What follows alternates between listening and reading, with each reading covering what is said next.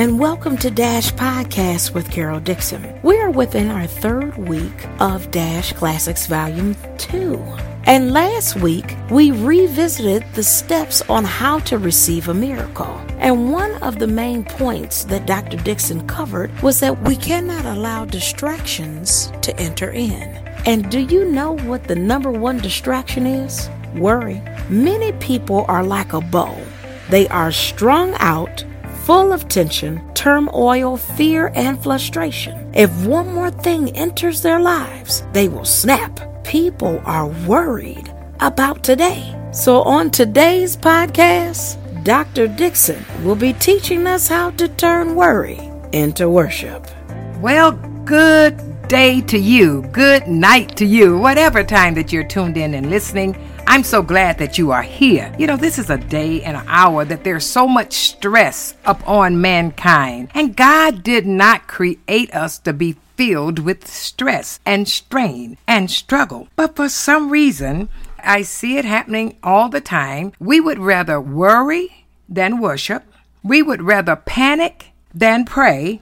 And we'd rather look at our problems than look at God. So I want to share and I want to talk about today and in the days coming about how you can not worry but worship. I think it's a very pertinent topic that we need on today, because what are some of the common triggers in your life that causes you to worry? There's always some common triggers, but you know what? You don't need to worry. Well, how do I not worry? You don't worry about things. You know, the Bible says in Matthew 6:31 and 34, well, I'm sorry, I always go to the Word of God because it's what I have stood on, and it has always proven out in my life to help me in areas that I couldn't help myself. And that's what I love about sharing with you. I can be transparent. I can talk to you concerning the things that have worked in my life, standing on the Word of God. So, the Bible lets us know whatever's going on, whatever you're worrying about, he says, don't worry about these things, saying, what will we eat?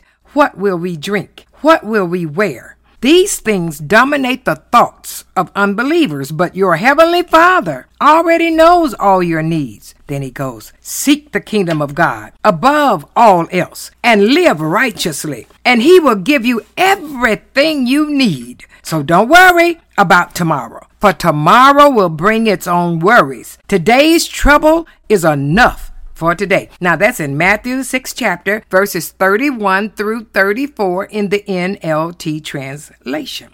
I found so many times that when people are worrying, sometimes you wonder, why am I worrying? Well, I'm going to tell you why. How do you know you're not experiencing the love of God? Well, I guess you say you answered a question with a question. Yeah, but I'm not finished with it yet. And the answer to that is you're worried. So when you're not experiencing the love, and you really experience his love when you have a relationship with him, that's how you experience the love of God. You can't simultaneously worry and worship. So I have found that when you enter into worship, then you enter into, it's just you and the Lord. You enter into that place that you cut everything else off and you concentrate on him and begin to magnify him. Yeah, that's what worship is all about. And you begin to experience his love. And the worry seems to go away because you cannot simultaneously worry and worship God. Every time you worry, you've forgotten how much God loves you. Worry is really acting like an atheist. Oh, I know that was strong, but hey, I wanted to hit you with it. It's pretending you're an orphan rather than a child of God. Jesus said in Matthew 6:31 through 34, he said, don't you worry about these things. So he's letting us know, don't worry about this. He tells us there's a truth that's much more important than anything you're worrying about. And what is it? He said, we have a heavenly Father who created us, a heavenly Father who loves us, a heavenly Father who wants what is best for us. Ooh. And you know what else? He's watching over us. He's watching over you. He's watching over me. He is working for our good. And he has given us hundreds of promises of his faithfulness. Oh, yes. So worrying is pretending you don't know any of that. And when you know that you've got a heavenly Father that loves you, wants the best for you, watching over you, why should I worry about these things? What things? Whatever thing it is. Because God wants the good for us. And he's given us his word. Why not get the book and crack it open Oh, yes. Don't worry about trying to memorize and know where to go. Just go to it and open it up. It'll be just what you need. All right? And you'll know that when you start doing this, you know what? Today they've got this playlist that you can put songs on your device, whichever one you're using, and just let it play. You'll be surprised how that will begin to drive worry away when you put on some good worship music.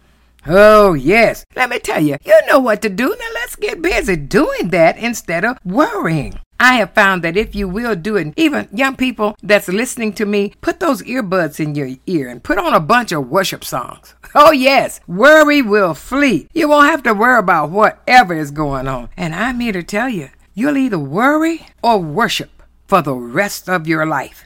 You'll either panic or pray, and you'll either look at your problems or you'll look at God. You're going to have to choose. You're going to have to choose. Will I worry or will I worship?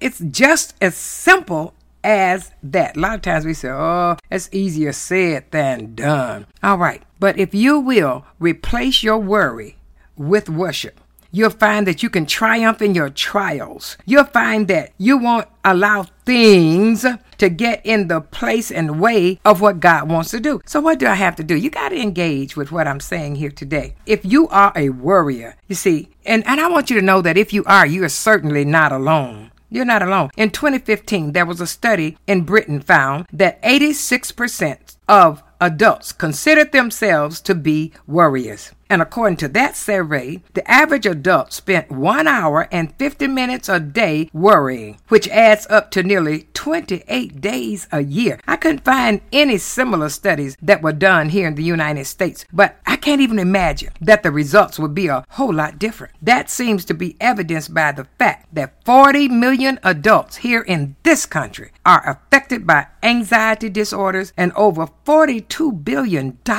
is spent each year treating those people. Woo!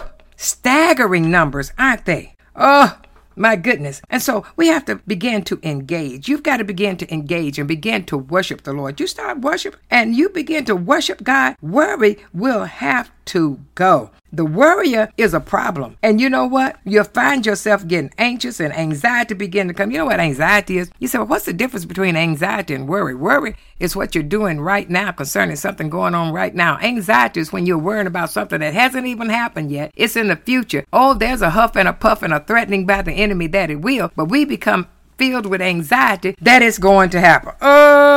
But just don't forget, worry and worship cannot exist in the same place, and anxiety will have to go. And listen, one always displaces the other. I don't know about you, but I choose worship. Many times, let me tell you, I'd be excited about getting into the worship service. I love worship. I love getting out there and engaging in worship. And that's what you're going to have to do. You remember that key word I just said? You must engage. You can't just put the music on. Start singing with it. Yes, wave your hands. Oh, yes. And begin to dance around in the room. You'll be surprised how worry and anxiety will have to go. Tension can't stay around as well. That's another cousin of worrying like anxiety is. That tension have to go. And I'm here to tell you, God will begin to move and do such things in your life that are awesome. I think the message Peter has for his readers, Peter in his day, he faced a culture that was a lot like ours in the way that it treated those who lived boldly for Jesus, you know? And there were a lot of legitimately worry about that. Worry if they go out and say they belong with Jesus, that they would be killed as well. Worry that when all the tension was going on about those that were Christians, although they weren't called Christians then, they were called followers of Christ, or they were called those men that were in the way. That was what it was called. And I'm telling you, they were worrying about those situations. And today we have worry when you belong to God. What does it take? It's usually a waiting period as you wait upon the promises to come to pass, believing God to bring it to pass, believing God to manifest, believing God to turn situations around. And so there's a lot of legitimacy to worry today as well. But Peter wrote his letter to those of us to let us know that we could triumph in these trials, and they would replace